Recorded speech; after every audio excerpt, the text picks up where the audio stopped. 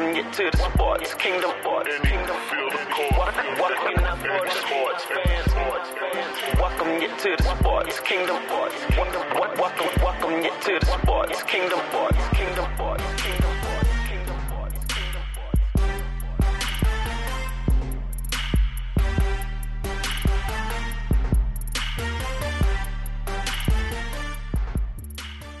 What's up, everybody? Welcome to another episode of the TSK Show. I'm your host, Eric, the Duke of Sports Sklar. I'm joined by my co-host, Tyler Pachelke. What's up, TP? How you living, man? Living good. No complaints here. Oh, yeah. The NBA Finals are upon us. Yeah. Before we start, thank you so much for listening, everyone. Be sure to follow at TSK Show on Facebook, Twitter, and Instagram. If you want to find myself or Tyler on Twitter, be sure to follow us at the Duke of Sports and at Tyler's_world_. All of our content can be found on SoundCloud or Apple Podcasts. Just type in keyword The Sports Kingdom Show. Check us out on Anchor as well, anchor.fm/TSK Show, or just download the Anchor app for your iPhone or Android. So like I said, Tyler, the NBA Finals are set, and as predicted by a lot of people, even before the season started, the Cavs and the Warriors will face off for the fourth season in a row. Also, the All-NBA teams have been announced, and I must say I disagree with a few of the selections. But also, we are going to finish off our three-part series that we've been doing over the past couple of weeks. Tyler will reveal his way too early power rankings presented by the Cut Barbershop. But first, I thought we'd start with the All-NBA teams. Yep. Just kind of get that out of the way real quick. Yeah, something quick. Yeah, so, I mean, if you want, I can just list first team, second team, third team real quick. No, let's talk about each team. Okay. Let's do it real quick. So, the first team was LeBron James, the forward, James Harden, the guard, and then the NBA had it listed as center/forward, Anthony Davis. Yep. And then Damian Lillard was the other guard, and then another forward was obviously Kevin Durant. Yeah, they kind of dropped the center thing from All NBA the last couple years, but they didn't drop it from the defensive team. So it's just kind of weird that my first thing was like they just need to get rid of the positions altogether. I think for these awards for the most part. Yeah, it just needs to be 5 players. Because I think like the positions will take care of itself. Like I think you'll have some guards and some bigs in the top 5. I don't think the top 5 will ever be just all point guards or all bigs. But it's like Ant Davis is the first team All-NBA center, but the All-NBA defensive first team power forward. Yeah. It's just kind of like, all right, just drop that shit. Not that it really matters, but as far as the first team go, like I know that the big one's Lillard that everyone's kind of talking about as far as being like wrong. And I think wrong is the wrong is the wrong word in my opinion. Because I think he deserves it. I just think there was someone that deserved it more than him. Yeah, it's like I'm not mad at Lillard for being first team. He had an amazing season, but I think Russ had a better season. Okay, so we're in agreement on that. Yeah, I think the two big ones for me that which was weird to have two guys on the first team that I didn't really think. Again, not that they don't deserve it, but Durant and Lillard, I didn't really see as like all NBA first team players this year. Whereas like Russ, I think he should definitely have been on there. And then I would have took DeMar DeRozan or Giannis over Durant, in my opinion. But I think that's just Durant is like, he's playing for the Warriors, so it's kind of hard to get. Yeah. He blends in sometimes, which is not necessarily a bad thing because he's got other people going off. But I didn't really. I don't know. I just didn't see first team All NBA from him, but that doesn't really mean anything. Yeah, I mean, I definitely see what you're saying with Giannis and DeMar DeRozan. DeMar DeRozan, obviously, he was on the best team in the Eastern Conference. I thought DeMar is really the one. Giannis, and I'll stop saying Giannis. I've gotten some complaints over this. Really? Oh yeah, because his name's not Giannis, but I just say I'm just so used to saying it now. But Giannis. I think he deserved it, but second team's not really that bad. As far as like where he's at, I thought that was like a good, for second team. But I definitely think DeMar was the guy. I think DeMar and Russell both deserved first team and didn't get it. Yeah, I mean, my only thing with Giannis for saying that he wasn't really first team was he started out hot. He started out great, but he kind of resorted back to the mean and kind of averaged out and had the season that we all kind of expected. They lost their coach. And there was a lot going on, which is why I think he ultimately got second team due to team success and the turmoil there, and they're trying to just kind of figure out what they're doing as far as the franchise goes. In general, they know that they're gonna go around Giannis. Yeah, so I mean, let's just get to the second team. So we got Giannis Antetokounmpo as one of the forwards. We got Russell Westbrook as one of the guards. Joel Embiid as a center, and then a center/forward, LaMarcus Aldridge, and then to round it out, another guard, DeMar DeRozan. Yeah, LaMarcus. He had a hell of a year. He had a great year, but that's another one where I think he was kind of misplaced. I think he definitely is deserving of an All-NBA, maybe a third team, but second team, I don't know. Cat had an amazing year on both ends of the court. Victor Oladipo was amazing. PG-13 and Jimmy are two-way players, but ultimately I think you're just kind of nitpicking at that point. It's not like I really am. It's not that I really think LaMarcus is that bad of a second teamer. It's not like, I think Russ was definitely the biggest guy that should be disappointed out of anybody. Oh, for sure. But yeah, I guess the second team in general is probably my gripe looking at it, because I like Russ and DeMar to move up and LaMarcus to move down a little bit. Yeah, no, definitely my biggest gripe was Russell not being on the first team. It's like, how do you average a triple-double and not be All-NBA first team? Yeah, it just shows you what a year does. I guess. You did it one time, now we're good. Yeah. But pretty good. For the most part, I like all the list of names. There's no one that I'm pissed about that got it. Yeah. There's no one that I thought that's really undeserving. I think everybody, including Steph Curry, is all deserving. Yeah. And then although it's I know Kyrie got hurt, but where would he have been? Yeah. No, I think Kyrie probably would have been flirting with first team if he wouldn't have gotten hurt. So yeah. And then so the third team, to round it out, the two guards were Steph Curry and Victor Oladipo.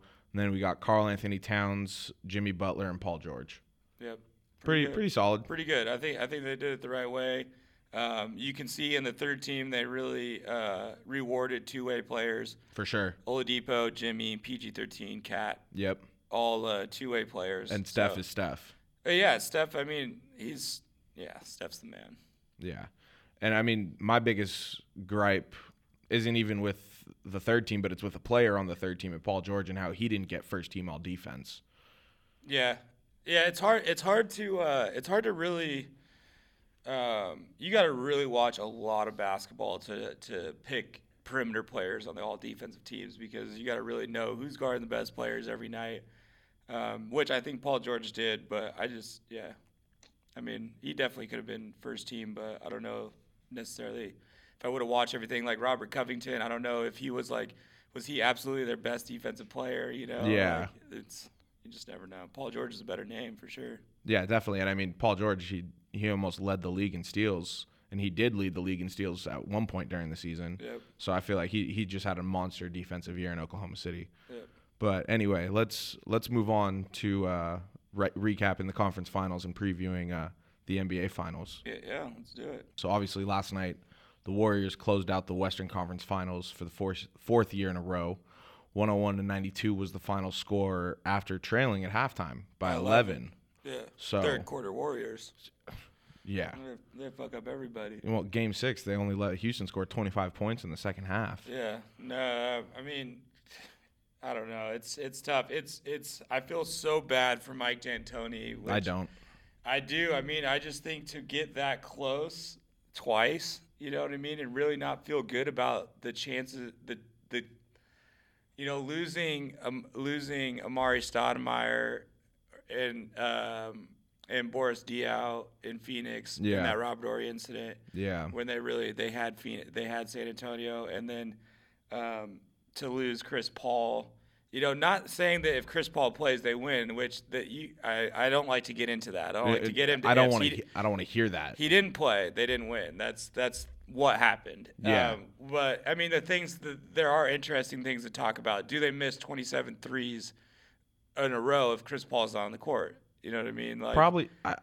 We don't know. Yeah. But again, I don't necessarily like to do that, but there are this game had some fun things to talk about in that regards, because I've never seen a team miss 27 shots it's let alone a 27 threes. 1 in 72,000 percent chance that happens. Yeah, it's in it gets in their head, I think, at that But time. but here's the thing, don't you think that? I mean, Trevor Ariza should have stopped shooting. well, There as were as things a about as a it. coach, They weren't all bad shots. no, they weren't all bad shots. But once you miss 10 in a row, don't you think you got to start going to the hole? That's the tough part about D'Antoni is and same with Duke basketball.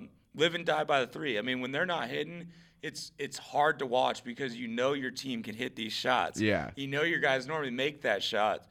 But the thing about the three-pointer, and basically outside of the Warriors, basketball history has proven that you cannot count on the three ball to win you championships. No, I mean Houston shot 7 of 44 from 3 in Game 7. Which the three is their game, and they had to chuck threes without Chris Paul. They had to because they had to outscore Golden State, which they were doing in the first half. They played well. I mean, Yeah. I don't think Houston played that bad, and I don't necessarily think that Golden State dominated or played that great. I just No. think if you have a dry spell, they're not beating Charlotte, they're not beating Milwaukee, Yeah. they're not beating anybody you throw at them. If you miss 27 threes in a game. I mean, here it's as simple as this. For Game 7 for the Golden State Warriors, everything that went wrong in the first half went right in the second half. Well, and it's Ariza. I love Ariza too. Trevor is the man. Oh, Got it a was ring so for the bad. Lakers. But dude, he is guarding Kevin Durant, the second best player in the world, and his effort was amazing. I mean, Yeah. A+ effort on the defensive side, but an A+ effort in defense does not hit you buckets. No. And he didn't have any legs. I forget who was calling the game. But they were just when do you stop shooting? You know what I mean? As a pro, I think it was Weber and Reggie Miller. So it was guys that have green lights. And they're just when do you stop shooting? Because it's in his Trevor knows he can play. Yeah. He knows he can hit these shots. But when you're in a Game 7 and you've missed your first 11 shots and you could see it. I mean, You just see his body language. he was tired. I mean, and he had to shoot threes. Because that's where they put him on the court. It's just it wasn't working. Yeah, and I mean, I think the Rockets, they knew they had an uphill battle. No, yeah, I don't think going in. They didn't have a very good shot, if any shot, at winning the game. I think they have as much a shot as winning that game as Cleveland does. You know what I mean? It's basically, listen, James, you got to control the game. You need to hit threes. You need to get to the line. And James Harden your team can't win if your best player goes 2 of 12 from 3-point land. I know it's too bad because I think James Harden is as good of a star as anybody. I don't think there's any knocks. I don't think his 3-point game he doesn't really show up in big games. I mean, he showed up for Oklahoma City when they made that run to the finals big time. But he was came the off reason bench, but he was the reason they lost that finals. and he was getting to the bucket with ease. He was the reason they lost that finals. He did not show up in the finals. They weren't the team though. They weren't ready. That Oklahoma City, like Cleveland did in 2007. I think Oklahoma City was a young team that got to the finals a year or two early. It's funny. I don't think they were ready. I don't think they would have beat that Miami team even if they had Harden rolling. But leading up to the finals, Harden got them there. Yeah. I mean, and he got paid off of that yeah. because they showed that he is unstoppable with dribble penetration. Yeah. I don't think James Harden. I don't question his ability to win in clutch situations or any of that kind of fable, Do you think legendary shit. I think he's got everything he needs. I mean, he just needs a better team and a better performance. Do you think the narrative that Steph doesn't show up in big games can be put to rest now? I don't think that's a. I wouldn't buy into that narrative anyway. I didn't buy into that narrative either, but it is a narrative out there. No, and I mean, originally I was not a big fan of Golden State. I fought it forever. Last year I put it to rest because I was just done with it. They got KD. You gave up. I'm not gonna hate on him. But what it was is my gripe would just not even a gripe, but just my thought process and changing and the way the game changed. It's just that growing up, 3-point small ball did not win championships. No. And when Golden State won their first one, I was like, okay, they got one. I'm still not sold that small ball and 3 wins you championship. then, they did lose a 3-1 lead to Cleveland that next season. Yeah. So I was like, I felt right. I felt like my opinion was right. The small ball, the 3-point stuff wasn't It's working. not They gonna won work. 73 games, and I still stayed to it. But, last year adding KD, and they got their second one. I can't argue with that anymore. They've won multiple. They're not just a one-off. It's going down. Yeah, and Episode 4.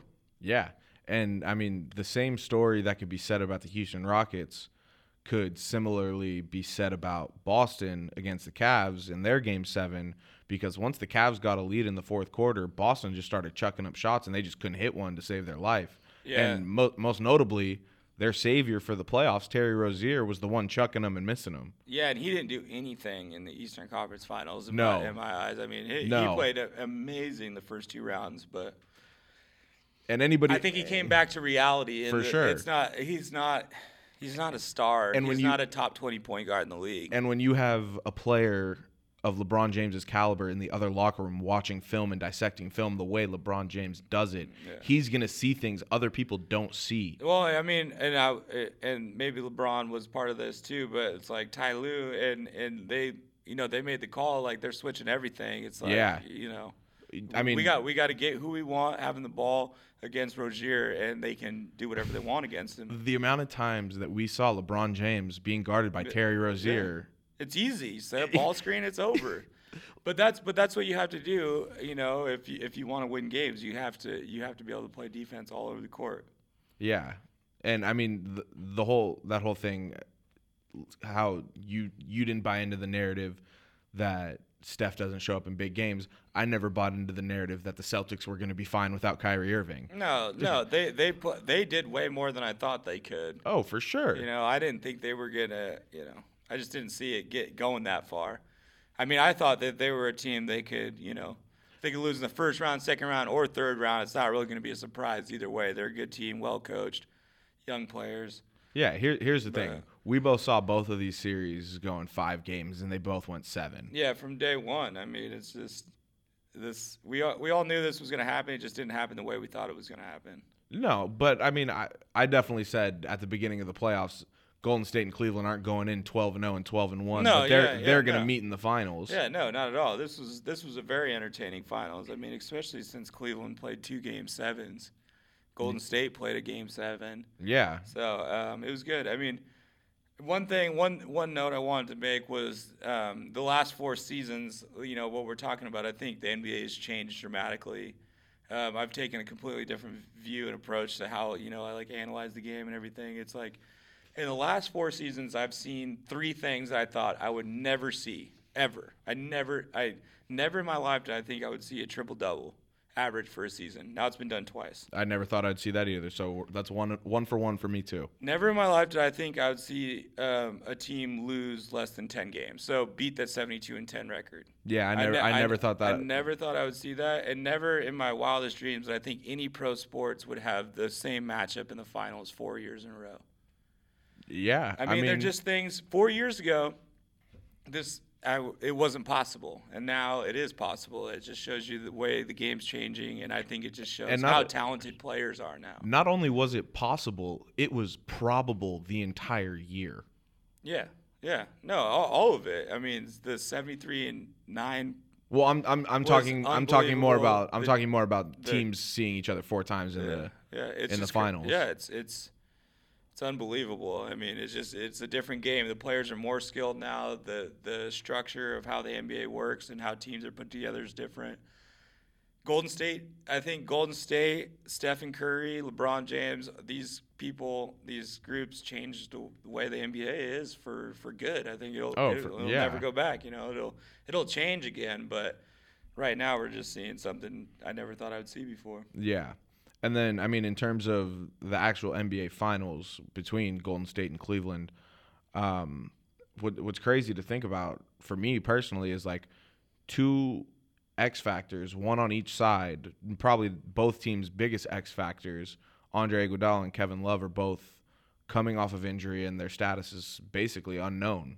I think Iguodala's is a little worse of a scenario than Kevin Love's, just because of concussions. Like, you can your physical body isn't like Right. holding you back. But yeah, it's gonna be an interesting game. I mean, I think ultimately Golden State's gonna win in 5. Same. Same. That's kind of what my mind tells me. It's amazing that LeBron even has a chance right now. Like, it's just crazy that he has a chance. Golden State's favored in game 1, I think, by like 12 points.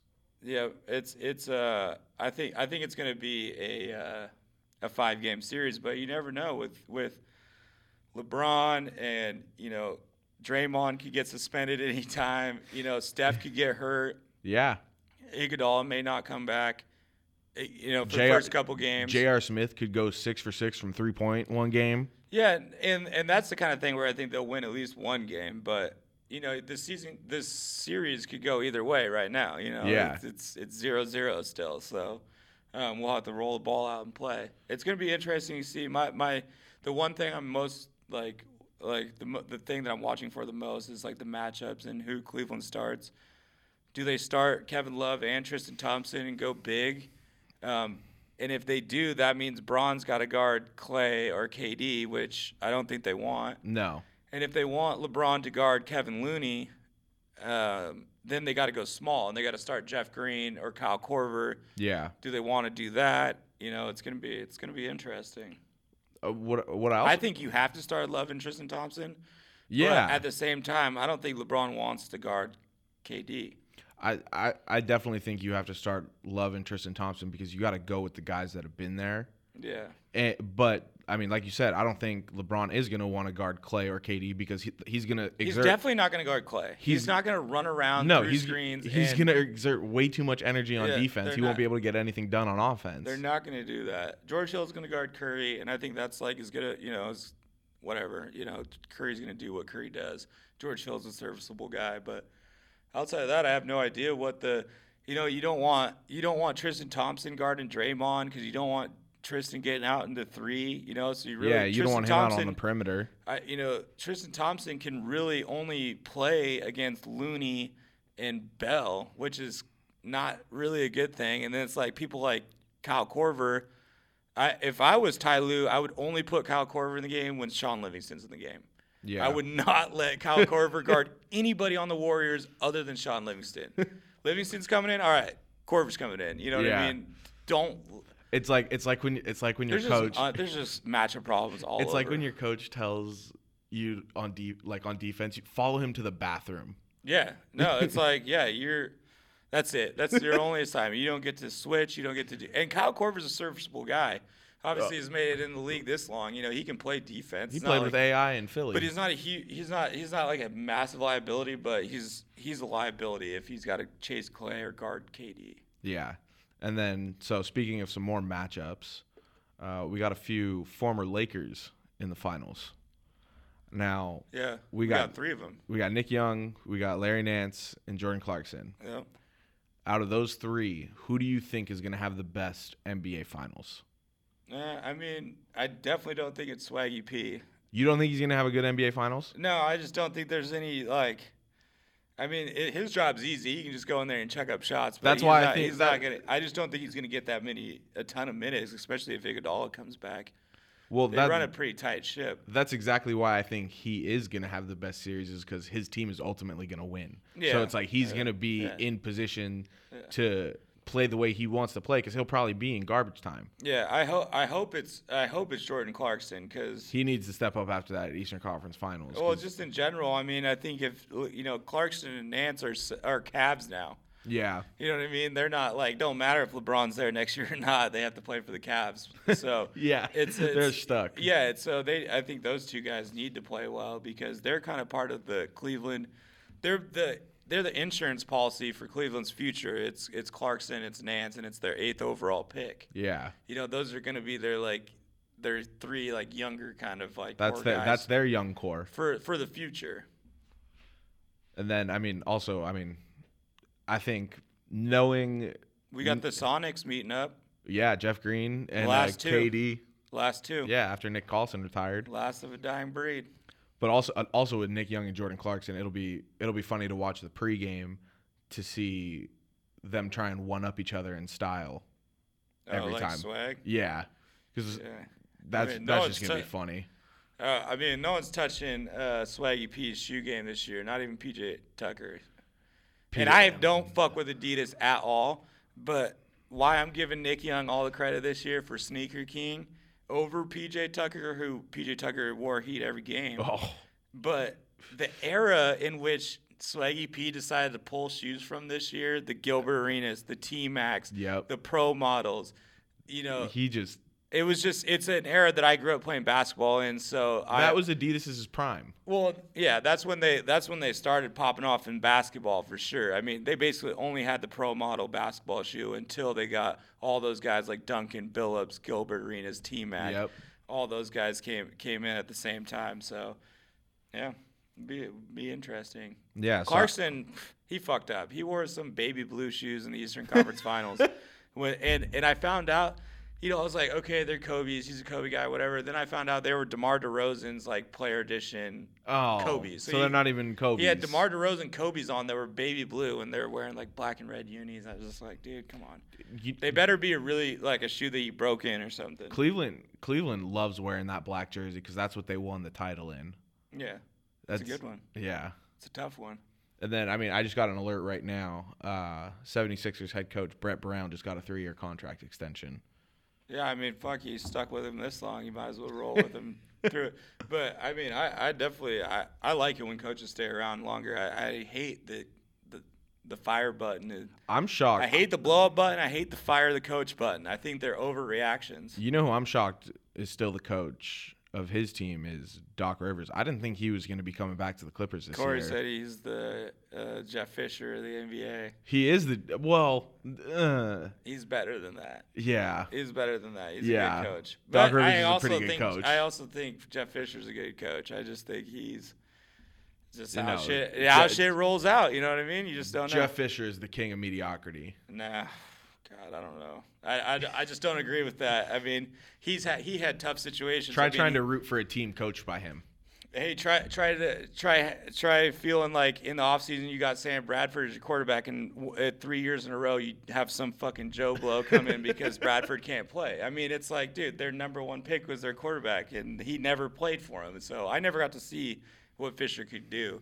And when it comes to guys like Fisher and Doc Rivers, these guys have such crazy respect amongst analysts and other head coaches. Oh, yeah. That it's like, yeah, us as fans, we see stuff, but we don't see everything. No. And it's like when these guys are in the room, I bet you they're the best minds in the room. Exactly. It's like when Jeff Fisher or Doc Rivers were to walk into a room full of coaches, everyone will shut up and listen to what they're saying. Yeah, because they've been through that. They've been there. They've done that. They've had experience. They've had highs and lows, and they've fought, and they've coached good players, bad players. Yeah. Doc Rivers, I'm glad that they went with him because I think they need some sort of identity with the team. You know what I mean? You can't just – I think blowing the team up and firing the coach is just like, so what, you're just going to be a bottom 3 team next year? Move to Seattle, baby. Yeah, I keep saying it. I'm gonna ride that train till it happens. They should, but it's just I'm not really a fan of moving teams in general. Yeah, well, you have a little bit more personal experience with that than I. Yeah, it's just not a good move, you know. But anyway, Tyler and I both have Golden State winning the finals in 5. Yeah, but I'm excited to watch it. It's gonna be great. I mean, the best news is obviously throughout the playoffs we've been doing episodes. There's no NBA Finals game the night we record the TSK show next week, so that'll be good. That we will be able to catch all of the action. I also think that. Actually, you know what? Never mind. I'm gonna save that for later. Okay. I'm gonna save that for later. All right. Well, I hope you bring it back. No, I will. I will for sure. This episode or? This episode. Very end. Yep, I got it. All right. 28:53. Tyler will bring back his idea. Yep, I got it.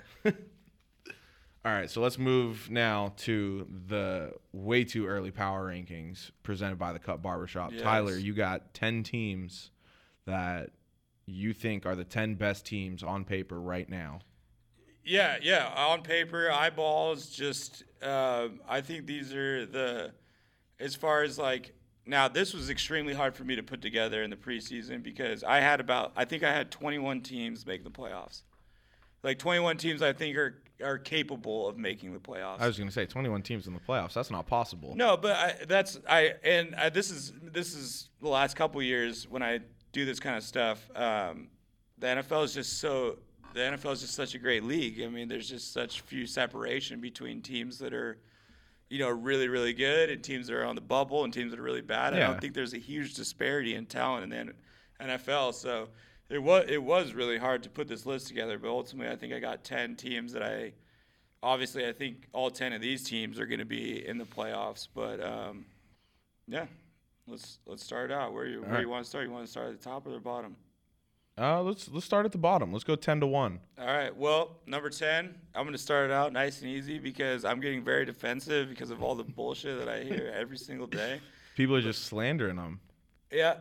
ESPN has them as the 16th in their first power rankings. They had Seattle Seahawks as the 16th. I got them at 10. I know why a lot of people are, dismissing the Seahawks this year. I understand because of the names that are lost, a Jimmy Graham, a Michael Bennett, a Richard Sherman. You lose a lot of big names, you're going to question, what's happening. Are they blowing it up? I don't think they're blowing it up. I think they're trying to I think they're just trying to reload. Yeah, they're trying to reload and like they were on such a verge of a dynasty. You know what I mean? They were and like I said just a moment ago about why I had so many teams. Seattle was a team that in week 16 was 9-7. Two wins at the end of the year. They go to 11-5. They just happen to lose them, go 9-7, and miss the playoffs. They were 9-5. Forgive me. Yeah. 9-5. You know what I Yeah. mean? That's pretty good. They lost their last 2 games, go 9-7, missed the playoffs. Still a winning record, but they were 2 wins away from 11 wins for the year. One of my big things is the guys that are still there are bigger names than the guys that left. And they're more important pieces. The 3 most important pieces are all still there, and that's Russell Wilson, Bobby Wagner, Earl Thomas. Now, yes, okay, Earl's in the news, which is it's like a 2 out of a 10 when it comes to concerning because every single year Seattle has a guy that's holding out that we eventually pay. Cam did it. Yeah. KJ did it. I think even Bruce Irvin did it. But we still have those 3 guys who I think is the most important, and even like a Cam Chancellor and a KJ Ryder still there. We have 5 players in the top 100 voted on by the peers. So ESPN always does their top 100 NFL players of the season, voted on by the peers, which I think is the best way to get. Yeah, voted on by the players that play against these guys. Yeah, I think that's the best way to get a list, and we have 5 players on the top 100 now. I didn't look through the entire list, but there was only about 3 or 4 teams that had more than 5. So it's like, as far as like top tier talent goes, we have it. And then, as far as like young talent goes, we've got linemen that have now been with us 3, 4, and 5 seasons where we're bringing that offensive line along. We had young players as in Shaquille Griffin. He's going to step up and be our number 1 corner. And then Frank Clark is our number 1 edge guy. They're going to progress. So we still got Pete Carroll. Yeah. So I still like the Seahawks odds. What do you think of the Brandon Marshall signing today? That was good. I think that's just a win-win for each party. Just another weapon. $2 million for Brandon Marshall to play another year. Obviously a win for him. We get a chance to see if he can still play. We don't have to guarantee him anything. Yeah. I have it about like 80% chance he makes the team, 90% chance. I think he's basically going to make the team. But okay. He's not going to be a guy that gets us downfield. He's only going to have to play underneath the 20-yard line. You know what I mean? Like Doug Baldwin's still going to be the guy on 3rd down. Doug Baldwin's still going to be the 3-down receiver. Paul Richardson, Tyler Lockett, they're going to be on the field, 75% of the snaps. So I think Brandon Marshall is in a good position. We don't really use big guys like this. We had a tough time using Jimmy in the red zone. But it's always just nice to have a big physical pass-catching guy. And we lost our Jimmy Graham. We lost our Luke Wilson. You lost Paul Richardson, too. Oh, Paul Richardson, too? Yeah. Oh, that's right. I forgot about that. But yeah, he went to Washington. I was like, when you said the name, I was like, wait, hold on a second. Yeah, he got paid. That's right. Yeah, he got paid But well. Lockett, Doug Baldwin, these are the guys that are going to get us down the field. Russell Wilson, the running game. Yeah. We've never really been great at using tight ends and big wide receivers, so it's not like anything that's like I'm super stoked about, but also he's going to be a positive addition to the wide receiver core, another veteran too. Yeah, and I mean, I agree. Like, I think the Seahawks will make the playoffs this year. And I mean, the NFC West is it's still the Rams and it's the Seahawks division. Yeah, they're stacked. I mean, ESPN had the Niners at number 10 in the NFL. I think the 49ers are still a year away. They are definitely a team that I like. Was one of those teams where I consider them to be ready to make a playoff run, but I don't think they're gonna do it this year. Jimmy Garoppolo, I mean, he's a stud, but I don't know if he can play. They lost Carlos Hyde. Yeah. You know, their number one receiver is Marquise Goodwin. They have a good defense. I mean, DeForest Buckner's a stud. They got Richard Sherman. But yeah, they got to play the Rams twice. They got to play the Seahawks twice. That's a lot to order. Yeah, I don't think the Niners are gonna end up making it. Yeah. But moving on, number 9. This is another team that ESPN had a lot lower than I did. They had this team at 18th, but I got the Oakland Raiders at number 9. Pretty high on them. I like Derek Carr. Not his brother. I like Derek Carr and Amari Cooper to make a huge bounce back season. I don't think that I'm not worried about Amari in the slightest. There's a reason why Crabtree went bananas in the first half of the season last year, is because everyone's keying on Amari Cooper. You know, they bring in another veteran running back in Doug Martin. So now Marshawn and Doug Martin are as good of a combo as any as far as veteran guys. They're not going to have to run the ball more than 20 times in a game. So I think you're going to get production. John Gruden did this last time he was in Oakland, you know, signing a lot of veteran guys who are just trying to get a little bit of production out of at the end of the career. Similar to like, you know, they picked up Derek Johnson, who's like a 15-year veteran at inside linebacker, but that's a big pickup. They run a 3-4, so he has another inside backer with him, doesn't have as much responsibility. And then on the outside edges, you know, Bruce Irvin and Khalil Mack are as good as anybody. Yeah. Also, you know, sign a Jordy Nelson. It's just this team I think was put together really well. I'm really excited to see John Gruden and, you know, last year in Oakland. Yeah, I definitely think Oakland is going to make a lot of noise this year. That AFC, the West is on top this year. The AFC and the NFC West are amazing divisions. AFC West is like, I can't pick who I think is going to come out of that division. Ultimately, I ended up going with Oakland. But I love the Carson Chargers. I think they did a lot of good things. Also, you know, Denver's going to be back in the mix again. You never know what Denver's going to do. And then Kansas City could easily be, you know, they were number 1 on the power rankings forever last year. Yeah. It's like, you know, they're going to start Patrick Mahomes this year at quarterback, who I'm huge on. I think he's going to be a stud in the NFL. So, you know, that division's going to be really competitive. But I like Oakland with their experience. And I think Derek Carr and Amari Cooper are going to bounce back to the echelon in which people think they're like one of the best combos in the NFL. Yeah. No, I definitely see Oakland making some noise. The next team is, and this is like, I feel like this is the last team you might want to call a reach, because like my 8, 9, and 10 teams were all ranked out of the top 15 in ESPN. But I got the Houston Texans at number 8. They were ranked 19th on ESPN. But, yeah, you got Deshaun coming off an injury, but Deshaun Watson, amazing player. I think he's going to come back just fine and be productive. Yeah, if he's healthy and just plays the same way he played last year, Houston's going to be a really good team. Yeah, they got, and so, you know, they're bringing back Hopkins, who, you know, Deshaun and Hopkins are going to run that offense. And then, you know, Bill O'Brien's their coach. He's a great offensive mind. And then on the defensive side, with J.J. Watt, Clowney, and the addition to Honey Badger. Yeah, they're at full strength. It might be the 3 best playmakers in the game. I mean, Honey Badger was hurt last year, and I'm huge on Honey Badger, so maybe I'll like him more than the next guy. But this is a guy that's been all-pro at 2 different positions. You know, he's been an all-pro safety, all-pro corner. Yeah. And he's only like 27. And, you know, everybody knows what Watt and Clowney can do. That's just that's a dangerous team. And it's like, if Watson comes back to the form anywhere close to he was last year, they're going to be a problem. Yeah, I definitely have the Houston Texans coming out of the AFC South. Yeah, and I loved Jacksonville last year. They were probably my favorite new team of the year last year. But I think Jacksonville is poised to miss the playoffs this year. I think people are going to figure them out. Just because, well, Bortles had a great year, took a step backwards. Last year had another great year. So it's like he can easily take a step backwards. And if the defense doesn't play out of their mind, Leonard Fournette's coming off an injury. I like Leonard Fournette, though. They lost either Allen Robinson or they lost one of their two Allen receivers. But so it's like, their offense was never the business. They picked up Fournette, so they had an identity.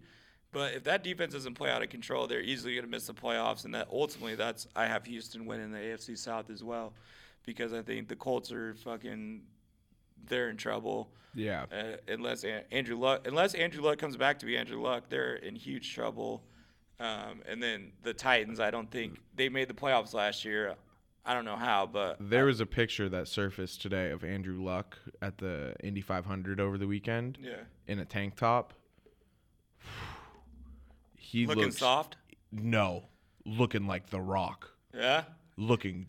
That's good. Yeah. That's good. I love Andrew Luck. I think I say all the time he's the best quarterback prospect I've ever seen come into the NFL draft. So I'm definitely pulling for him to bounce back. But, I'm not a fan of the Colts franchise because they've disrespected the backup quarterback position so much that they've basically tanked 3 seasons because of it. Here's the picture of Andrew Luck. Oh yeah, yeah, dude. The guy's a fucking beast. He's looking real good. He's an athlete. He's not just a quarterback. He's not like a Brady, where his athleticism is limited. The dude can play. But moving on, top 7. My top 7 is a lot more. I feel like I don't want to say legit, but my top 7 matched up with ESPN pretty well, and I think these are kind of all the teams that there's not really an opinion swaying either way. I think most people have these teams as good NFL teams. Starting off with the Green Bay Packers, one of my favorite teams in the league. ESPN had them at 7th. I had them at 7th. Bring back, Rodgers, who is the LeBron of the NFL. I think he's a one-man team. I think Aaron Rodgers is coming back for vengeance this year, and he's going to light the Aaron Rodgers might have the best chip on the shoulder attitude of any pro athlete I've ever seen. I mean, it's just he's amazing. I can't say enough about the guy.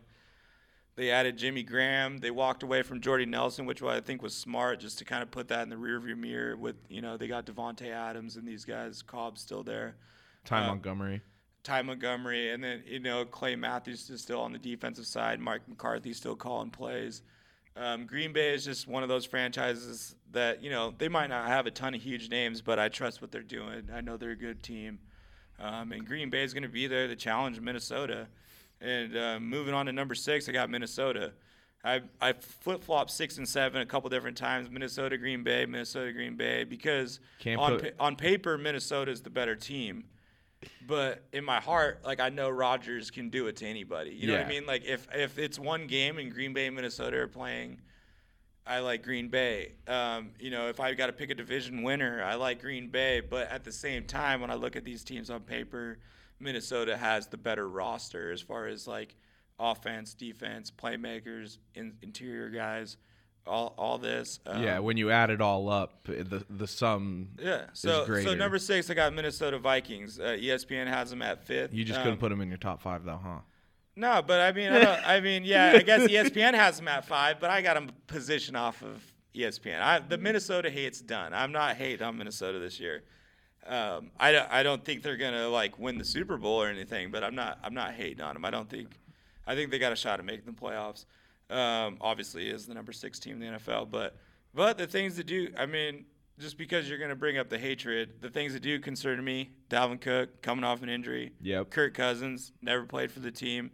Thielen had a career year. Does he go forward? Does he go backwards? But it was more when Thielen had to step up because Stephon Diggs had an injury. Yeah. No, and Diggs and Thielen can both play, but I don't think these guys are world stoppers. I don't think We're not talking about Julio Jones and Antonio Brown over here. No, and they can play, but I don't think that they're the reason. I think they're a product of the Vikings being good, not vice versa. I don't think the Vikings are good because of Thielen and Diggs. Agreed. Think vice versa. Agreed.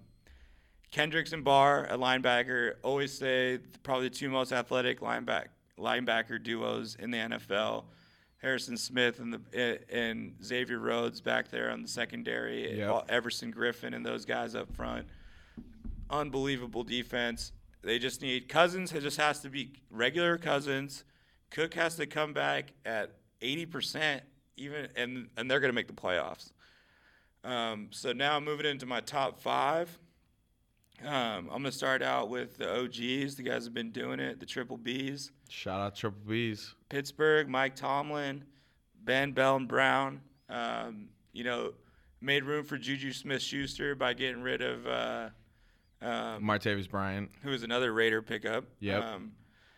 So I think Juju and Bell on the outside is crazy. They can put Bell wherever they want to. They also, I think, moving. I don't know if James Harrison what his status is right now, but for the most part, I feel like he's retired. For the most part, I think now T.J. Watt's a full-time player, and I think he's a stud. So I think that's a good move. And like Green Bay, it's not like outside of the Triple Bs, they're big name players. It's not like they have a ton of guys that like everybody knows. Right. But the Pittsburgh Steelers are the Pittsburgh Steelers. You know who these guys are, just like Green Bay. They've been there before. They're top of the class of the NFL. They're top of the class. They got a top 5 quarterback. So, yeah, I like Pittsburgh. ESPN had them as the 3rd best team. So Wow. I actually have them as the 5th, so a little back of ESPN. But Pittsburgh, ESPN, right? Big Ben. Unfortunately, Pittsburgh's just in New England's division. It's kind of like a Toronto-Cleveland scenario. It's not like I don't think that Pittsburgh's team is worse than New England's, but there's just when they line up against each other, there's something. There's something there. Yeah. You know what I mean? That's an interesting comparison. Even though like Pittsburgh. Because Pittsburgh's won. That's why they're not the Raptors. You know what I mean? They're not the Raptors because they're the Pittsburgh Steelers. They got 6 Super Bowl rings. And some while Tom Brady's been around. Yeah, but 2. But yeah, I just think that they have a little brother mentality when it comes, and that's Definitely. that's the similarities. I mean, I'd say probably for the past 5 years, we've expected the Pittsburgh Steelers and the New England Patriots to meet in the AFC Championship game. Well, it's brains versus bronze. I mean, the Steelers are we're going to punch you in the mouth, and New England's like, you're stupid for throwing a punch. Like, we're going to walk around you and we're going to do this. You know, like that's how they play it out. It's the 2 longest tenured coaches in the NFL, Mike Tomlin and Bill Belichick. No one's been with their teams longer. So, you have an identity there. Ben's been there since 2004. Brady's been there since 99. It's classic stuff. So, yeah, Pittsburgh's still a top 5 team, still the number 2 team in the AFC. But, yeah, moving on. I'm going to move up to number 4. I have this team rated a little higher than ESPN did. ESPN had them at 8. I have them at 4, and Atlanta Falcons. My big thing for Atlanta Falcons is 2 things. Steve Sarkisian, who we talked about with the offenses. I love how you put your faith in a drunk. Hey, why not? Why not? Some of the best shit in the world has been made by drunks. And it's just like, dude, the guy knows football. You trying to tell me the guy doesn't know football? The guy knows football. The guy is a mastermind. He's a mastermind. Like literally one of the best offensive brains in the world, I think. And then they also added, I want to say Stephen Ridley, but it's Calvin Ridley. It's Calvin Ridley. They added Calvin Ridley to the draft, which, yes, it's a wide receiver in a position where they had Julio, arguably the best receiver in the game. They got a guy named Mohamed Sanu, who's also a stud veteran player. Yeah, they got a tight end like Austin Hooper. But what I like, why I think that the addition of Sark and Calvin is that offense has already been so dominant. I remember when they had Roddy and Julio and how dominant it is. I think Calvin and Julio are going to be Roddy and Julio. They have role reversal. Role reversal. They have 3 big-bodied outside receiving, good running wide receivers, 2 great running backs in Tevin Coleman and Devontae Freeman. Matty Ice is the highest-paid player in the league. If they get any production from the defense with Dan Quinn and Vic Beasley and those Tack guys, McKinley and those guys, it's like, and Dan Quinn, the architect of Seattle's defense. Yep. All those years, I think that's enough on defense for just to hold for their offense to do what they need to do. This offense is poised, I think, to have the year the Rams had last year, and the Falcons of old. But moving on to number 3. Number 3, I got the LA Rams. I'm fine with you having them at 3. ESPN has them at 4. You know, But I mean, they put Pittsburgh and Philadelphia over Los Angeles, but I think that's just because of past success. I think LA on paper is as good as anybody. I mean, they may have the best roster. I think for your last power rankings going into the last week of the season, you will have the LA Rams as the number 1 team. Yeah, they have all the names. They got all that. They just, they got to keep doing it. My number 1 thing to watch for this year, outside of like the free agents playing good, Akib and Dominican and Marcus Peters and those guys, is Goff cannot take a half step backwards. No.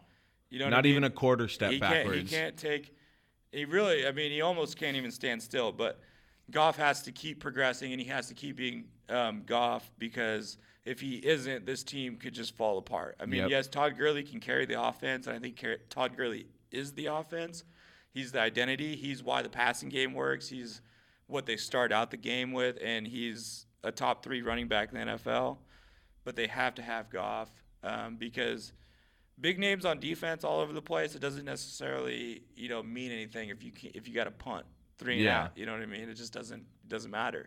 If the defense is on the field more than the offense, it's not good. Yeah, it doesn't matter it doesn't matter if you got Aaron Darnold, Ndamukong Suh, Aqib Talib, Marcus Peters.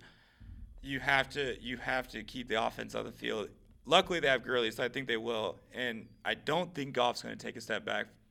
But that's what I'm watching for this season. Yeah, no, definitely. Definitely. Jared Goff is under the microscope. I'm not worried about the same way else. He's been his entire career, because of the way the Rams traded for the pick and drafted him over Carson Wentz. And I give the Rams all the credit in the world for how they've handled Goff, because they've handled him exactly from day one how I would have handled him. Yeah. I wouldn't have let him start the first year, and No. I think that was so smart because the kid couldn't take a snap under center. He couldn't organize a huddle coming into the NFL. Yeah. So it's like you can't throw him out there game 1. He sat almost the entire first year, so he got all of that experience. Second year was completely given the reins. He knew the offense for 2 years, so they probably opened up. They have more packages for him. So, I think they've done everything they need to do to bring this kid along, and you can, judging by the success, you can see it works. Yeah. So yeah, I'm excited to watch the Rams this year. It's awesome that they're in LA too. Coming in the 1 and the 2, nothing very interesting here. I got the same 1-2 as ESPN, but number 2 I got the Philadelphia Eagles, the underdogs. Honestly, putting them at top 2 is really hard for me. I honestly don't even think they're the number 2 team. Really? Yeah, I mean, just because Wentz is coming back, that's why I still give them the respect, because I think Wentz is like the guy that puts them up there. But it's like, they have some big names, Ajayi, Alshon, Zach Ertz, all guys have dominated this league. Lane Johnson, Michael Bennett. They picked up Michael Bennett on defense. Fletcher Cox. And their defense is full of like veteran names. They don't really have any young guys on defense. But they're just a team it's been hard for me to watch them do this run this last year, just because I just don't know what their game is. I don't know what their identity is. When you talk about this Eagles Super Bowl team, who are you going to name? It's not like, oh, it was Chris Long and the Eagles won this Super Bowl, or it was Jay Ajayi and the Eagles. They're definitely not going to say it was Nick Foles. Well, yeah, exactly. I mean, I think the guy that they would have said it was Wentz and the Eagles won that year, but no, Wentz didn't. This was the most team-oriented championship I've ever seen in the NFL. As far as there are no big names, no big personalities, no big guys that are. There's no guy that's outshining the Eagles organization. The Eagles organization is what it is. It's the Eagles. You know what it is? It's like when the Pistons beat the Lakers. Yeah, in 04. and that's the easy comparison that I was gonna say. It's a very team-oriented game. Yeah. I honestly think though. Yeah. I mean. But hey, they went to the finals that next year. Yeah. No. It's a weird team. They're a really good football team. Like when I watch them play, they're really good. They do everything right. Yeah. I just don't know what it is exactly that they're doing that's so good, and it's very frustrating. But it's fun to watch too. Doug Marrone, he just gets it done. Yeah, I love Doug Peterson. Doug Peterson, excuse me. Doug Marrone's the head coach of the Jaguars. Yeah, Doug Peterson. The homie. Doug Peterson. He's the Seattle native.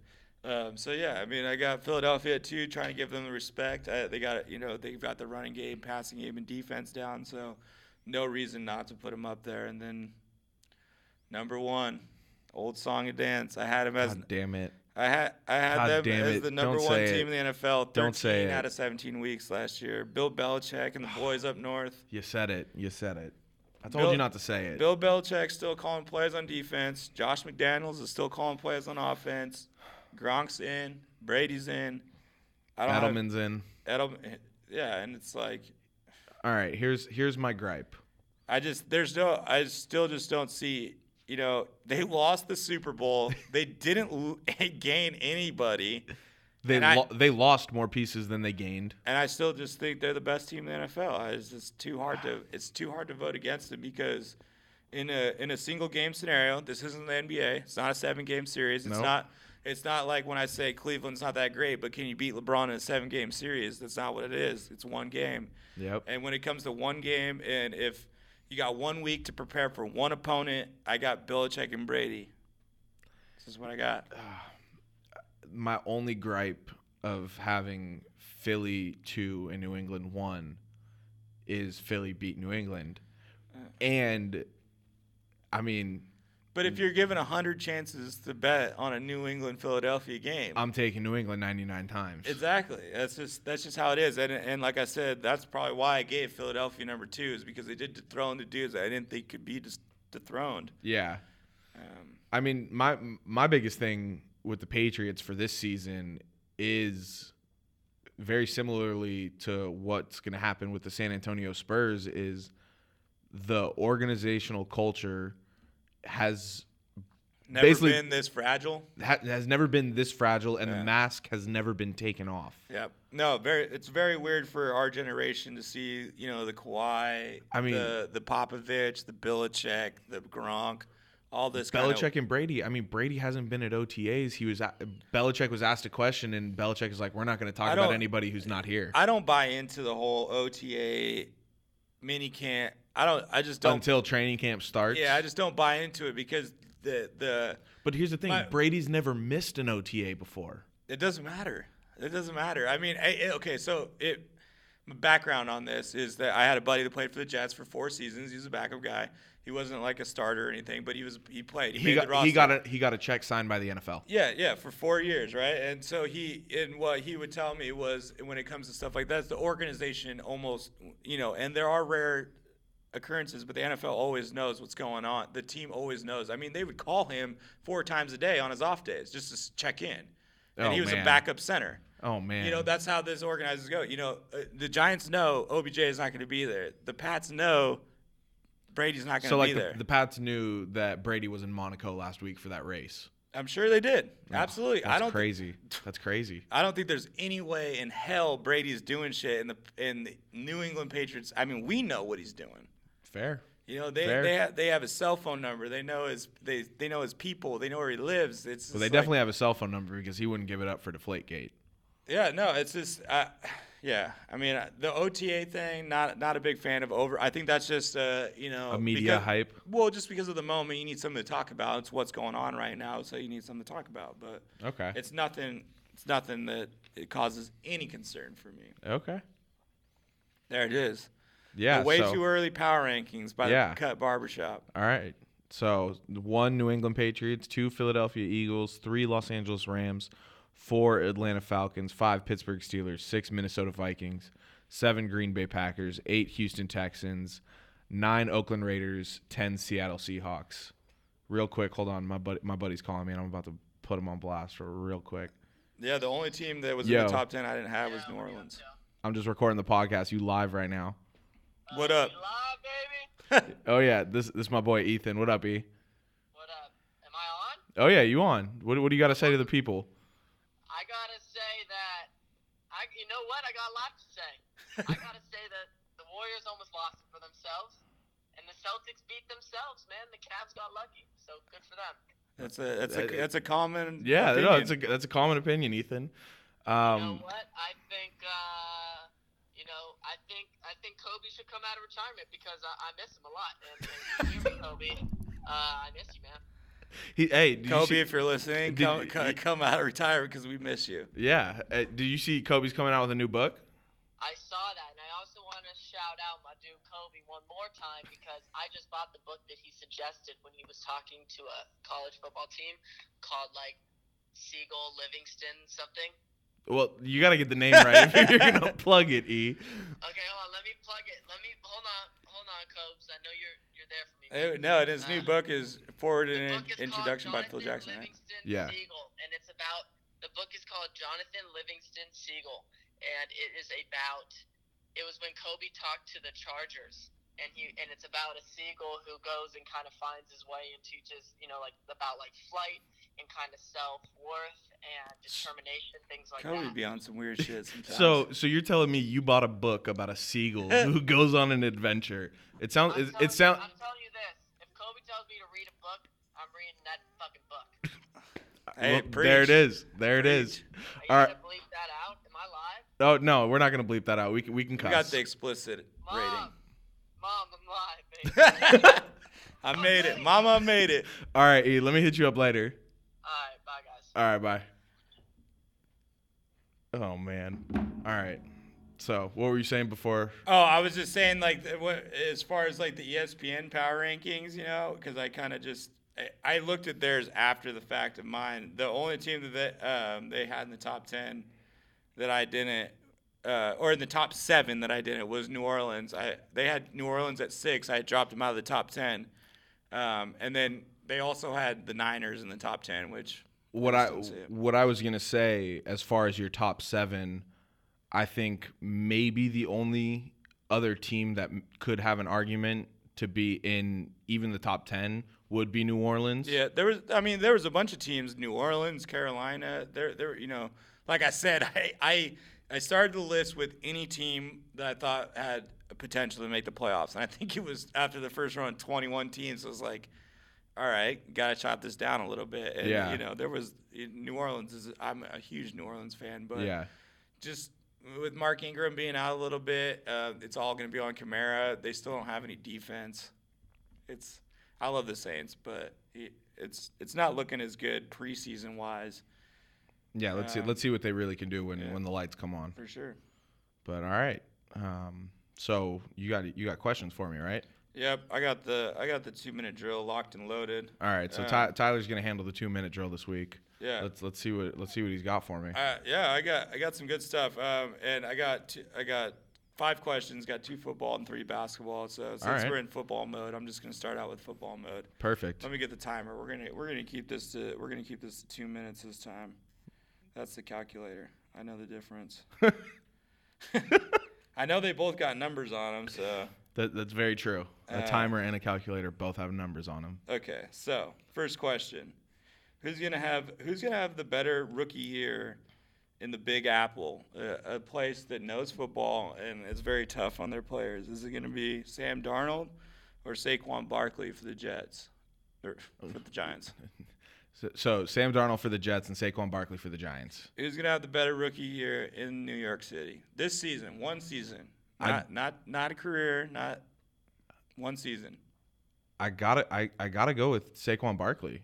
Yeah. Not only because Sam Darnold is a Trojan and I hate the USC Trojans, but based off of the organizations that they're both in. Barkley's in a much better position, even though New York only won, 2 games last year? Yeah, New York only won 2 games last year, but they had the whole debacle with Eli Manning.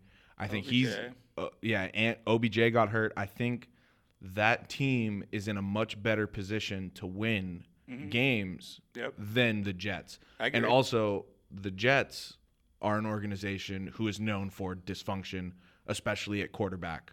No, yeah. No, I mean, it's been a struggle for them to find their guy as far as longevity.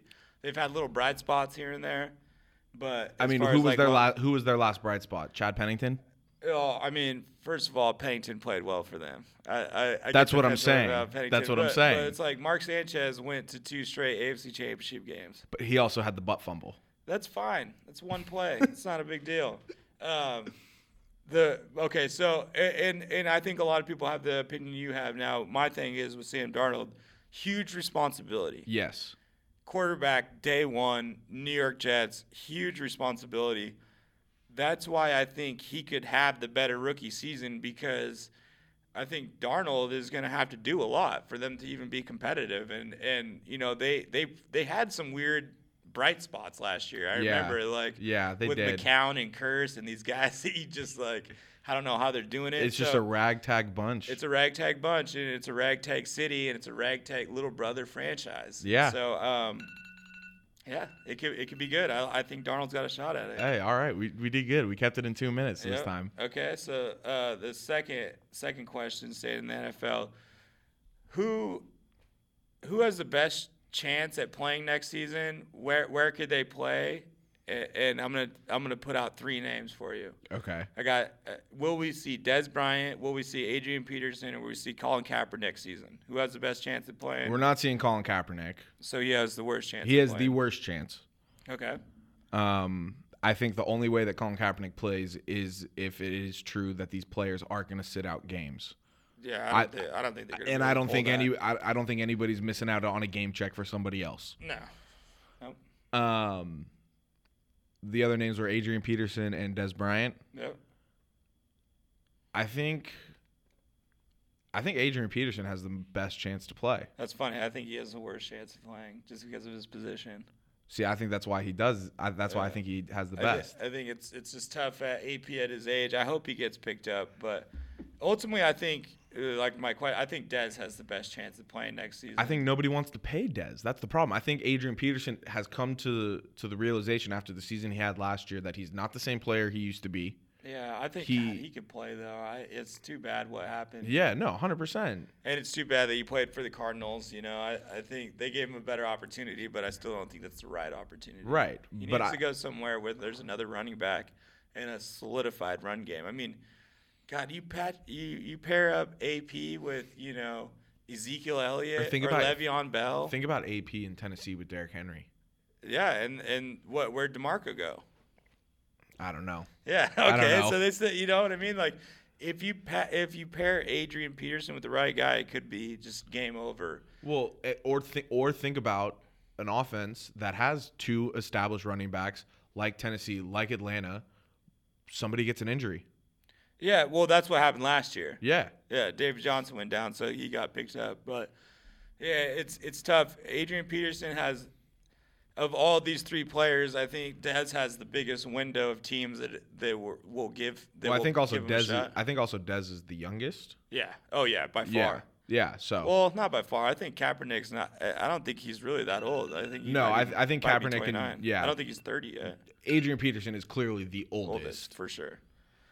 All right, that's 2 minutes. Now we're gonna get into the good stuff, the NBA, the round ball. The first one, this question, we'll see. I think it's a 2-minute question.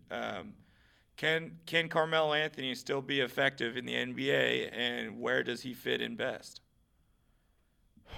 I want to say he can. Yeah. Because the league is turning into, like, I want to say he can because I feel like he can just spot up at the 3-point line. Yeah. And just shoot. Yeah. But it's like he doesn't bring anything on the defensive end anymore. So he can't be a 3-and-D guy at the end of his career. No. He's never been a 3-and-D guy. So I want to say yes because of the talent level that Carmelo Anthony has and the respect that I have for his game. But I don't know. This is very similar. So this right now in Melo's career reminds me of the last year of Allen Iverson's career when he was with the Pistons. It wasn't really like the right fit, you know. Yeah. Just like him and OKC, like they did their thing a little bit, but it's like this guy that was averaging 26 2 years ago just all of a sudden like hit the wall, you know what I mean? Yeah. Like it was tough to swallow seeing like Iverson out there for the Pistons and the Grizzlies. He didn't want to come off the bench. Melo's not coming off the bench. No way Melo's coming off the bench. These guys are alpha dogs. Melo's a Hall of Famer. Yeah, for sure. And I think Melo can definitely still be effective. He just has to play, like you said, he's got to play power forward. He's probably going to end up having to come off the bench, which I don't think he wants to do. So it's really sad, but we could see a Melo like peter out, which is just unbelievable to think of a player of his caliber. But it's sad. But here's the thing. He's also not going to miss out on the opportunity of over $20 million for next season. Yeah, but what does OKC do with him? Yeah, it's just I don't think he's worth $20 million. Obviously, he's not No. going to say no to that. But No, he's it's not just worth that anymore. He's not worth that anymore. So, yeah, it'll be interesting to see where Melo lands. I just think he's another piece where you're just going to want to throw him into like a good team. And think he's Melo still. Next question. Never mind. I'm gonna end on this one. Next question. Who's the most likely? I'm gonna give you 4 names. Who's the most likely to take a step backwards Okay. next season in the NBA? Okay. And I'll kind of explain to you why I think there's even a possibility that this could even happen. Giannis. Okay. He's had unreal progression so far in his career. Does he ever take a step back? Do people figure out his game for whatever reason? Does the progression stop? Does the progression stop? Does it go backwards? Whatever. Joel Embiid, he didn't play back-to-backs this year. First full season. Had a monster season. Second-team All-NBA. Talent is unlimited. But 7-2 and can shoot the 3. he's missed a bunch of games. He's injury prone. He's injury prone. He hasn't played back-to-backs yet. Joel Embiid. Kristaps Porzingis was injured last year. He was one of those guys with Giannis that we were saying could possibly be an MVP someday. He might not play till February, March. Okay, so Porzingis coming off an injury. Does he take a step backwards in his progression? And then Victor Oladipo coming off a Most Improved Player of the Year award. He's going to have more, he's got a lot of responsibility. Can he keep, 23 points a game up? So out of those 4 names, Giannis, Embiid, Porzingis, Oladipo, who do you got taking a step? Who's the most likely to take a step backwards? I don't necessarily think one of these guys will. But I'm just going to start off by saying, when you first said the question, who do you think is going to take a step backwards? The first name out of your mouth, I was not expecting Giannis. Yeah. I thought you were going to go with like 4 rookies. Yeah, no. I was not expecting this caliber of player. These are guys that I think are on the brink of, greatness. No, they're at a crossroads. They're going one or two ways, Okay, well, if you put it Giannis could probably afford to take a step backwards and still be all right, but the rest of these guys, I don't know if they can take a step backwards. If you put it in that perspective of you think these guys are at a fork in the road in their career where it's I can either be an all-time great or I can just be a guy who played in the NBA. A good player, yeah. I think that would be Victor Oladipo. He has the biggest shot of taking a step backwards. Yeah, because if you're looking... He's also the only one under 6'11". Exactly. Because if you look at it from the perspective of I'm at a fork in the road in my career in the NBA, I could either be a guy that played in the NBA or I can be an all-time great. I think Giannis, Joel Embiid, and Kristaps Porzingis have more of a chance of being all-time great players in the league than Victor Oladipo. But in a context of just one season. In the context you still think Oladipo's the guy that's of all these guys the most likely to take a step backwards next season? Next season, no, because that's not he's got a lot to live up to. If that's the case, I'd say Kristaps Porzingis because coming off an injury, the best ability is availability. Yeah. And if he's not there until February, March, he's not going to be able to play as much NBA basketball. That's why I like Oladipo in this list of not going backwards because I think Embiid and Porzingis have these like red flags of injury for guys that are 7'1" and 7'2" respectively. So yeah. It's just something to think about. You never know. Stars aren't always stars. They take a step backwards sometimes. 100%. These guys have been taking steps forward the last couple years. 100%. Last question. This was the one that earlier in the show I stopped from saying. 28:53, Tyler said he was going to come back to his idea at an hour 13:54. He's come back to it. I thought we would go over this earlier, but we didn't, so I wanted to save it. Okay. But I kind of want an over-under. Okay? Over-under. How many games does Cleveland need to win in this NBA Finals for LeBron to stay in Cleveland? They need to win the title. I think this is one of the best I think this is one of the best topics out there right now. They need because to, I don't think LeBron knows, and I don't think he's thought about it until he reflects on the season once it's over. I think the only So 4. yeah, would be your answer. 4. I think they need to win the title. 4 for him to stay in Cleveland. Do I think he should stay in Cleveland? Yes. So Cleveland wins the title. He's for sure staying. Yes. He's not going to jump ship. No. I don't think he could leave. Cleveland goes to 7 games and loses game 7. He's gone. He's Okay. gone. All right. So it's a hard 4. Yeah. Yeah, no, it's an interesting question to me. I honestly think if LeBron makes it to game 6, which means 2, Yeah. I think that he has a shot at coming back. So if he makes it to game 6 in Cleveland, I think he has a shot at coming back. I think if they get swept or they lose in 5, I don't think he's coming back because I don't think you can come just because you were just that much closer. Losing 2 years in a row in 5 games, it's like obviously these guys are going to be there. Obviously you're going to be there, but you're not making any headway. So I think you got to change something. And again, it's hard for me to even want to like predict what LeBron's going to do because no one knows what LeBron's going to do. He doesn't know what he's going to do. Yeah, he has no idea. I think it's a good question because I think this series ultimately is like all Cleveland has in bringing LeBron back. LeBron's got 2 games left in Cleveland in his career. Yeah, which is crazy. You know, it's the guy. It's So just weird. It's weird to think of this happening again. If you're listening to this, It's like making a murderer. Yeah. The guy got like that's literally what it is. the guy got framed for murder once, got off it, and then they did it again. Like, nah, man, you can't. Oh God, I honestly hope he stays in Cleveland. I hope he stays in Cleveland just too. because I think that's the right thing to do. But the right thing to do. That's for I the mean, birds. hey, That doesn't my really mean favorite anything. player of all time played for the same team for 20 years. Yeah, Duncan did it. You know, Dirk's done Dirk's it. doing it. Yeah, it's a respectable trait, and you know, Miami were the darkest days of LeBron's Oh, of his story, but you know, he came back to Cleveland, so I I love- hope he doesn't do it again, but he may. I love how he refers to Miami as college for him. It's just so funny to me. Yeah, I mean, it makes sense. He went out there, he partied with his buddy. He blew it. I mean, I'll forever say I don't think he knew what he wanted to do, and I think once he did it, he just kind of had to Yeah, he made roll with his decision. I think he felt bad about it. he from made the his jump. bed and he had to sleep in it. Yeah. D Wade says it all the time.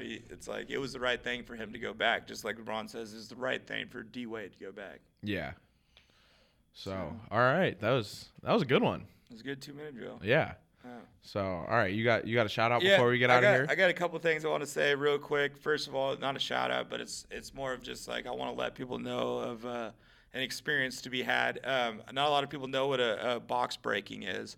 To fill you in a little bit, it's something online. It's kind of between a box opening and a raffle. My buddy started this thing on YouTube and eBay. Where you buy in a ticket for a raffle ticket for $5, and he's giving away autographed memorabilia, football, baseball, basketball jerseys, football, baseballs, basketballs signed, certificate of authenticity, the whole joint. Sports memorabilia. Good stuff too. I mean, certificate of authenticity is like a big thing. Yeah, for sure. You know, so it's like it's a good thing. So just so people know how it works, a box break. I'm just going to use the NFL jerseys as an example. There's 32 teams in NFL. He doesn't know what jersey he has in this sealed box. It's a mystery box. It's a mystery box. He gets it from a memorabilia retailer, but he knows it's an NFL jersey.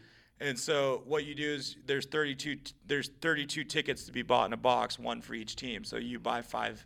So say in his last one, I bought 5 tickets. I got 5 teams randomly. So his was full. His was full, 32. Yeah, so all 32 teams. I had 5 of the 32 teams. And then what he does is and so you buy the tickets on eBay, and then what he does is on YouTube, he has a live stream of him opening the box, the sealed box, and then he shows you the list of what people got, what teams. And if the box is open and say I drew the Seahawks and he opens up a Russell Wilson autographed jersey, I won the jersey for $5. So I That's think awesome. I think it's a really cool thing that he's doing. It's really cheap. His first one that he did for the NFL jerseys, a woman won, and she had only bought one ticket. So I think that kind of shows you that you don't have to buy multiple tickets. You can buy one ticket at $5 and have a shot to win. It's a 1 out of 32 chance. An autographed jersey, and so I thought that was pretty cool. So go check him out. His name's Josh Neely. If you want to check him out on eBay, his name is Cascade Sports on eBay again, and then in his YouTube channel, check him out. That way you can watch some of the breaks, kind of understand what's going on. His YouTube channel is called CS and sign, which is what, the amber sign? Is that what it is? The at sign? No, the and. Like oh, the and sign? Is that an amber sign? I don't know what it is. But CS and M breaks. Got it. On YouTube, CS and M breaks. So yeah, good. If you're interested in some jerseys, which I love jerseys, so obviously Tyler's I'm the biggest jersey guy I know. Yeah, and it's like you got chances from like Tom Brady, Roger Staubach, Marcus. I've seen Marcus Mariota pulled. You get there's a big. There's a wide variety. And they're all stars. You're not going to get some, You're not going to get some offensive lineman no one's ever heard of. Yeah, you're not going to get a Caleb Schlotterhoff jersey. So, I just wanted to let people know how that all works and to go check that out. And as far as my shout out of the week, I'm super excited about this shout out of the week because, I think everyone in the sports world has been talking about this guy, but I'm shouting out LeBron. He don't need a shout-out from anybody, but I'm going to do it because he's the GM of the Cavs, he's the coach of the Cavs, and he's the star player of the Cavs. It's his team. He rides or dies with the losses. He rides or dies with the wins. He rides or dies for the losses. He jumped ship and went to Miami for 4 years. That was his – and like I said, that was his darkest day. That was the one thing. I'm not going to argue with that. I didn't like how that all went down. And it's not even that I don't like that he left. It's just how he left. But anyways, he's back now. He's 4 straight finals. This entire season, you can play back every single episode that we had about the Cleveland Cavaliers. And every single episode we say, I don't think this team's going to be able to get it done. I don't think this team's going to be able to get out of the East. I don't know if this team can do it. It's a trash fire. They made massive trades at the trade deadline. They got a completely different team than they did last year. They got a completely different team they had at the beginning of the season. I don't think any team could ever do anything like this other than this team. And it's not I don't think this is the worst team he's ever put to the finals. I think that 2007 roster absolutely was not as good as this team. Agreed. But this team right now is the team playing the worst going into the finals. That 2007 team would mop this team up with names like Boobie Gibson and Danielle Marshall. Zydrunas Ilgauskas. That team would mop this team up because that team in 2007 was playing good. It was like watching Boston and Indiana this year in the playoffs. It was a team. You said this team's playing great. They can beat LeBron. You know what I mean? They're playing good. They're playing together, chemistry, all that. 2007's team had all of that. They beat a Pistons team they had no business of beating. This year's team is playing like shit. Yes, they have nice names, good players, veteran guys. But they played like shit. Anybody that's watched them, the eyeball test, this team hasn't played well. And he single-handedly willed them to the finals. Shout out LeBron James. Well, I'm glad you got that off your chest because it's got to be said. It's amazing what he did. It's amazing, regardless of how this turns out. It is amazing. I've never seen one player take a franchise, not a team, a franchise that is in such bad shape to a championship. You just don't see it. No, we've never seen it before. Never seen it. But anyway, my shout out this week is to the Los Angeles Dodgers. They've won 9 out of their last 11 games. They're only 3.5 out of first place now. They've turned a corner since Justin Turner has returned, and I really think they're starting to find their stride. Yep. Clayton Kershaw is coming back from his injury. He's making his first start on Thursday. So I think the Dodgers are starting to turn it around. I'm ready for Kershaw to get back out there. Yeah. I mean, Turner was huge, but I'm ready for Kershaw to get back out there and do his thing. Yep. So anyway, guys, don't forget you can find us at TSK Show on Facebook, Twitter, and Instagram. If you want to find myself or Tyler on Twitter, be sure to follow us at the Duke of Sports and at Tylers_world_. All of our content can be found on SoundCloud or Apple Podcasts. Just type in keyword The Sports Kingdom Show in the search bar. Don't forget to subscribe and rate us as well. We are also now on Anchor. Just go to anchor.fm/TSK Show or download the Anchor app for your iPhone or Android. That's it for this episode of the TSK Show. We appreciate you all so much for listening. We will be back next week with another great episode. Peace. Later.